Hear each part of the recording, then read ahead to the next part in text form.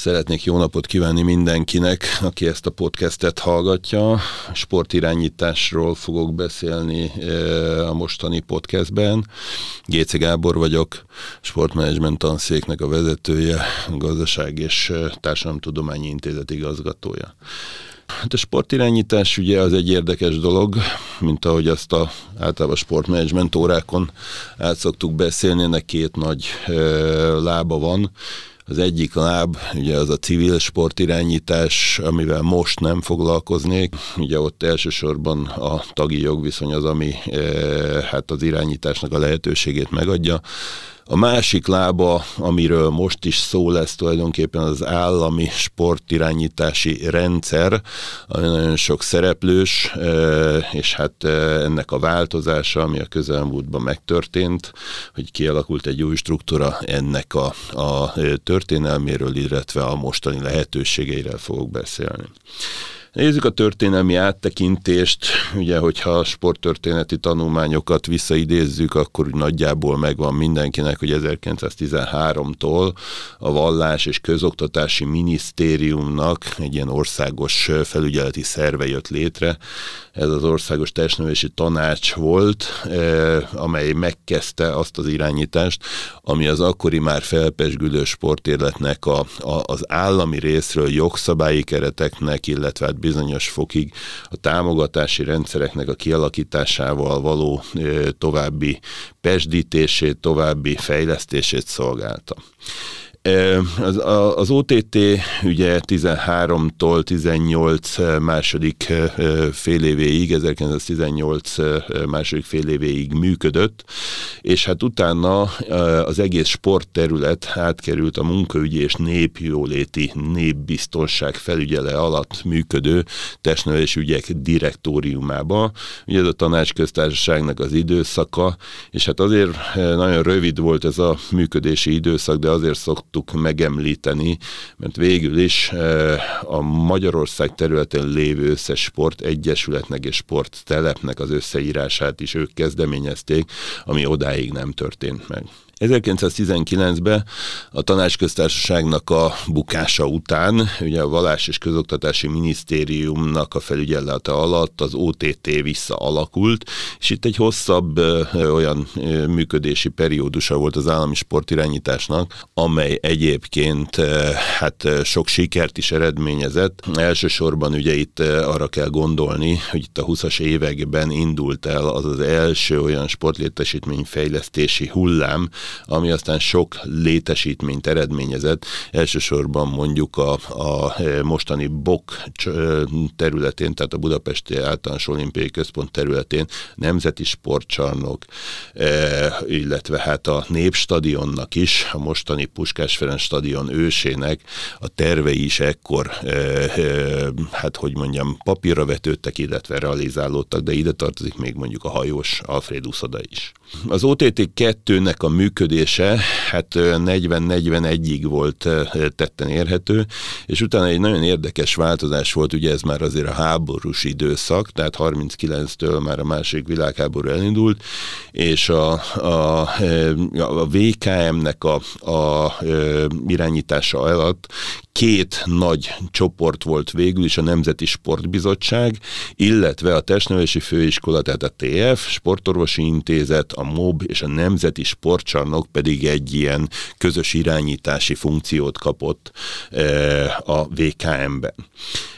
Nagyon érdekes volt, hogy ugye ekkorra már felerősödtek a Levente mozgalmak, illetve nagyon sok háttérintézménye is kialakult ennek, és ez viszont HM irányítás alá került, és ez talán azért emelem itt most ki ebből a szempontból, mert hát ugye ezek a Levente mozgalmak is azért a sportot erőteljesen támogatták. Ugye az aktivitásnak a fő terepe az azért sporttevékenység volt, és itt már a Honvédelmi Minisztériumnak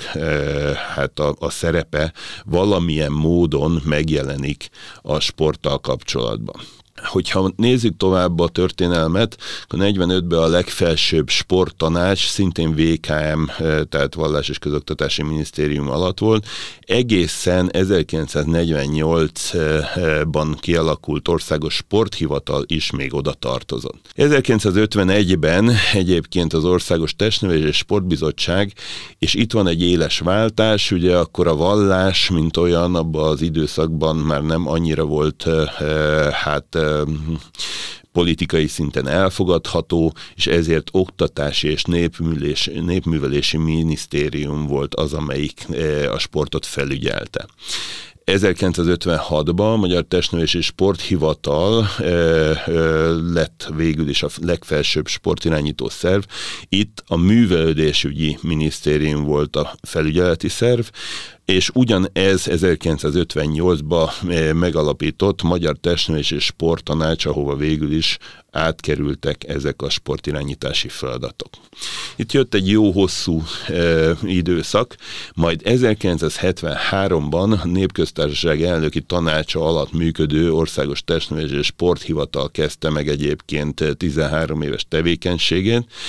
amely akkor 1986-ban átváltott Állami Ifjúsági és Sporthivatal névre, és szintén az elnöki tanács felügyelet alatt volt. 1989-ben országos sporthivatalként a munkaügyi minisztériumhoz volt delegálva a sportnak az irányítása, és 91-től ismételten országos testnevelési és sporthivatal, amely először a miniszterelnökség, majd a belügyminisztériumnak az irányítása alatt állt. 1999, ez egy olyan időszak, ami jelentős a sportnak a szempontjából, minisztériumi rangot kapott egyébként a sport, ifjúsági és sportminisztériumként definiálva ezt a igen picike kis minisztériumot. Az akkori irányítási struktúrája a kormánynak igen csak szerteágazó volt, nagyon sok minisztériummal dolgoztak, és ebbe kapott helyet végül is az ifjúság és a sport egy minisztériumként. Ezt 2003-ban kibővítették egy gyermek szóval, gyermek, ifjúsági és sportminisztérium lett, és egészen 2005-ig volt akkor külön önálló minisztériuma a sportnak, amikor is végül is a miniszterelnökség alatt létrehozott nemzeti sporthivatal megint csak egy országos hatókörű szerv lett, egyébként a legfelsőbb sportirányító szervezet. 2006-ban nagy változás alakult ki, sport szakállamtitkársága lett a legfelsőbb sportirányító szervezet az állami oldalról az önkormányzati és területfejlesztési minisztériumnak, amely 2009-ben önkormányzati minisztériummá változva szintén sport szakállamtitkárságként funkcionáltatta a sportirányításnak a legfelsőbb állami szintjét. 2010 Nemzeti Erőforrás Minisztériuma, ez egy ilyen nagy csúcsminisztérium, 5 nagy területnek a egyesítésével létrejött csúcsminisztériumban lett sportért felelős államtitkárság, és ez a NEFMI, tehát a Nemzeti Erőforrás Minisztérium, ez végül egy új miniszternek a megjelenésével Emberi Erőforrások Minisztériumává, emmivé vált, de ugyanúgy sportért felelős államtitkárságként funkcionált. 2022, tehát 10 év elteltével lett egy igen erőteljes váltás, mégpedig az, hogy erről a humán oldalról, az oktatással, művelődéssel kvázi nagyon sokáig együttműködésbe, vagy egy területre sorolva működött a sport, és most 22-ben pedig a kormányzat úgy döntött, hogy a Honvédelmi Minisztériumba teszi át a sportot, és ott sportért felelős államtitkárságként funkcionál tovább dr. Schmidt Ádám államtitkár úrnak a vezetésével, és hát az is nagyon érdekes egyébként, hogy ez a bizonyos államtitkárság, ez a korábbi emmiben megszokott struktúrát picit árnyaltabban, és picit szűkítve folytatta tovább, hiszen összesen egy darab helyettes államtitkár, Schmidt Gábor úr egyébként, aki a magyar kajakenu sport első embere, ő lett a helyettes államtitkár, és hát jelen pillanatban még 7 darab főosztállyal működik egyébként ez a sportért felelős államtitkárság. Itt államtitkár úr, Schmidt Ádám államtitkár úr már jelezte, hogy csökkenteni fogják a főosztályoknak a létszámát, nagy valószínűséggel bizonyos funkciók összevonásra kerülnek, és hát még egyelőre nem tudott, hogy mennyi, 3-tól 5 főosztály várható a sportért felelős államtitkárságon. Ami viszont érdekes, az, hogy a Honvédelmi Minisztériumnak a sportért felelős államtitkárságáról egy ilyen kormányzati, illetve sportpolitikai, szakpolitikai döntés alapján sok feladat egyébként a Nemzeti Sportügynökség non-profit ZRT-be vándorolt át. Ez most már januártól működik szinte teljes vertikumban. Ez tulajdonképpen a Honvédelmi Minisztérium sportért felelős államtitkárságnak az irányítása alatt álló állami ZRT. Ide került egyébként a volt nemzeti sportközpontok sportinfrastruktúra működtetési és beruházási feladatai. Ide került egy része a volt beruházási, műszaki fejlesztési és sportüzemeltetési és közbeszerzési zárt körűen működő részvénytársaság beruházási feladataiból. Az első az NSK, hogyha valaki úgy ismeri, a másik pedig BMSK néven működő szervezet volt. Ezek jelentősek voltak a sportinfrastrukturális fejlesztése szempontjából, üzemeltetése szempontjából. Ezek a egyik költségvetési intézmény, a másik pedig ugye RT volt, ZRT volt. Ezek a feladatok akkor így átkerültek ebbe a nagy Nemzeti Sportügynökség non-profit ZRT-be. Nagyon érdekes, hogy bizonyos támogatási feladatok is a minisztériumból kikerültek, és például a kokáért itt ebbe a sportügynökségbe a jogszabály alapján lehet látni, hogy sporttudományi fejlesztési és módszertani központ feladatok fognak kialakulni, sportdiplomáciai kapcsolati feladatok ellátása is ide tartozik, illetve az utánpótlás edző, kiemelt edzőprogram és a Gerevics Aladár program működtetése is ide lett delegálva, és hát természetesen szorosan a SFÁT-nak, tehát a sportért felelős államtitkárságnak az irányítása alatt fogják ezeket a programokat is működtetni. Még egy érdekesség van, hogy az 500 millió forint állami támogatású sportrendezvényeknek, illetve 500 millió forint alatti állami támogatású sportrendezvényeknek a szervezési feladatai szintén ide kerülnek. Ugye ez a mostani árszínvonalat nézve nem túl nagy események, ugyanakkor ennek a ZRT-nek ez is feladata. Ami szintén egy elég érdekes változás az, hogy ugye a miniszterelnöki kabinetirodát vezető miniszter és a Nemzeti Kommunikációs Hivatal irányítása alatt álló Nemzeti Rendezvényszervező Ügynökség, non-profit, zárt körűen működő részvénytársaság is van a rendszerbe. Ez a sport szempontjából a nagy kiemelt nemzetközi és sportdiplomáciai eseményekre koncentrál. Ezek 500 millió forint fölötti állami támogatási értékkel bíró különböző események, és hát ezek tulajdonképpen azok, amelyek hát valójában nagyon-nagyon nagy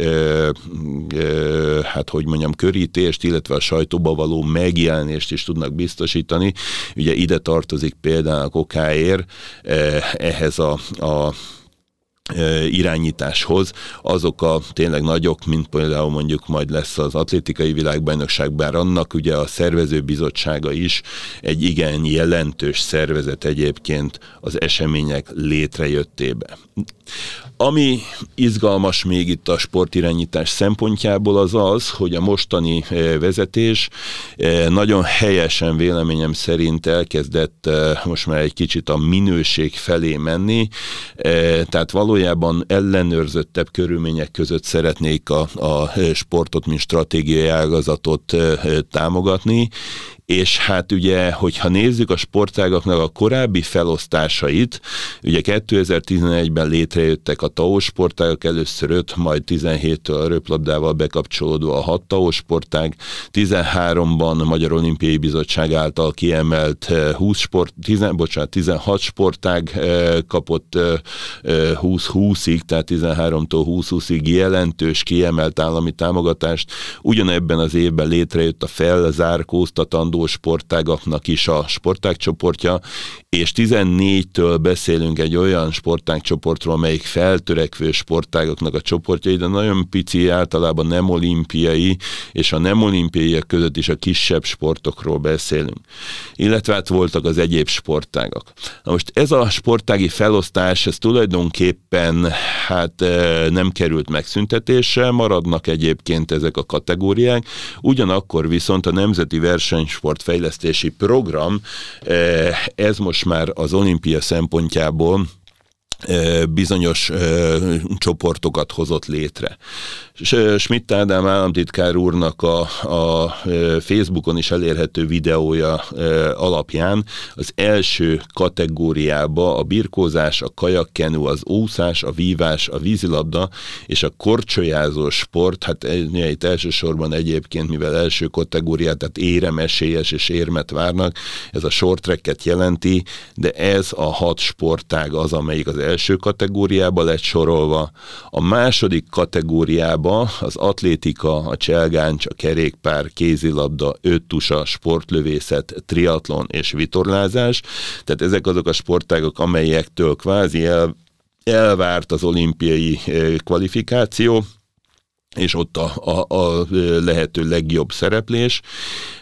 Harmadik kategóriába, ott ez már egy népesebb kategória, az asztali tenisz, evezés, kosárlabda, ökölvívás, ergé, sí, snowboard, súlyemelés, szinkronúszás, szörf, taekwondo, tenisz, tollas és a torna szerepel, míg a 4-es kategóriába curling, hegy- és sportmászás, íjászat, jégkorong, lovasport, műugrás, röplabda, táncsport, és hát ami érdekes, az 5-ös kategória, hát rögtön egy olyannal kezdenék, hogy labdarúgás, ami ebből a szempontból azért érdekes, hogy a legnagyobb és a legtöbb pénzt tartalmazó sportágunk csak az 5-ös kategóriában van besorolva, többek között a bob és szánkóval, a golffal, gyeplabdával, hullámlovagással, karatéval, baseballlal, softballal, görkorcsolyával, gördeszkázással és a rögbivel.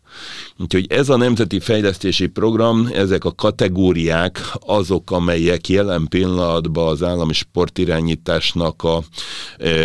előkészítő munkája során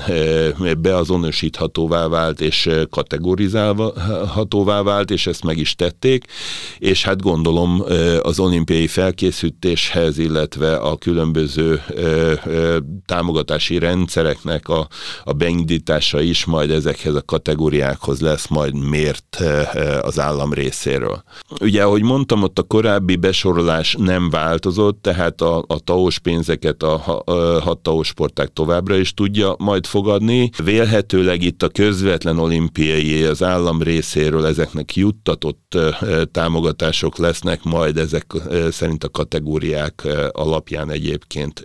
besorolás vagy besorolva. Várható még, ugye ez a Nemzeti Versenysport stratégia itt most ezeket a kategóriákat létrehozta, de ezek mind olimpiai sportágak, és hát a különböző megnyilvánulásokból,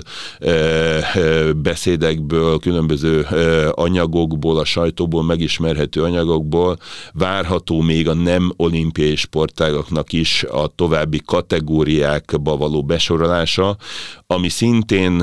álláspontom szerint egy helyes feladat, hiszen hogyha objektívan nézzük meg egy sportágnak a teljesítményét, nem csak az eredmény szempontjából, hanem szervezési szempontból, elterjedési szempontból, és ez alapján állapítja majd meg a mindenkori sportkormányzat egyébként, hogy milyen állami eszközök, milyen támogatási rendszerek, összegek legyenek meghatározva, de ezek számon kérve ezeken a sportágakon, akkor vélhetőleg tisztulni fog abból a szempontból a kép, másképp, hogy a teljesítmény ez nem csak a sportolóktól van elvárva, hanem a sportnak a vezetésétől is, civil oldalon is. Hát így röviden ennyit szerettem volna elmondani. Izgalmas időszakokat élünk egyébként sportirányítás szempontjából is, és ugye ez az új sportirányítás ezzel az új struktúrával pont egy olyan időszakba kezdett el dolgozni, amikor a nemzetközi vonatkozásai a mi országunknak, illetve hát itt a háború, a Covid utáni időszak, azért ez mind gazdaságilag próbára teszi az országot, és ugyanakkor dicséretére váljon a mostani sportvezetésnek, elsősorban Schmidt Ádám államtitkár úrnak, hogy még ebben a igen zaklatott és furcsa időszakban is nominális értékben tudta növelni a sportra fordítható támogatásokat, amelyre égető szükség van egyébként az elszabadult energiaárak, illetve hát mindenki a saját bőrén tapasztalhatja az inflációnak a hatása miatt. Ezt Schmidt Ádámék a mostani irányítás megtette, és hát nagyon bízunk benne, hogy a 2023-as évben egyébként majd lejjebb mennek az árak, a működtetés költségei is egyébként alacsonyabbak tudnak válni, és hát helyel közben normalizálódni tudnak azok a folyamatok, amelyek itt a háborúnak a kapcsán hát megbolygatták mindenkinek az életét, de a sportnak a normál üzemvitelét is. Ennyit szerettem volna mondani ezekről a dolgokról, és hát várunk majd vissza benneteket egyébként az iskolapadba, és remélem, hogy legközelebb már majd személyesen is tudunk kontaktálni. Köszönöm, hogy meghallgattatok, szép napot!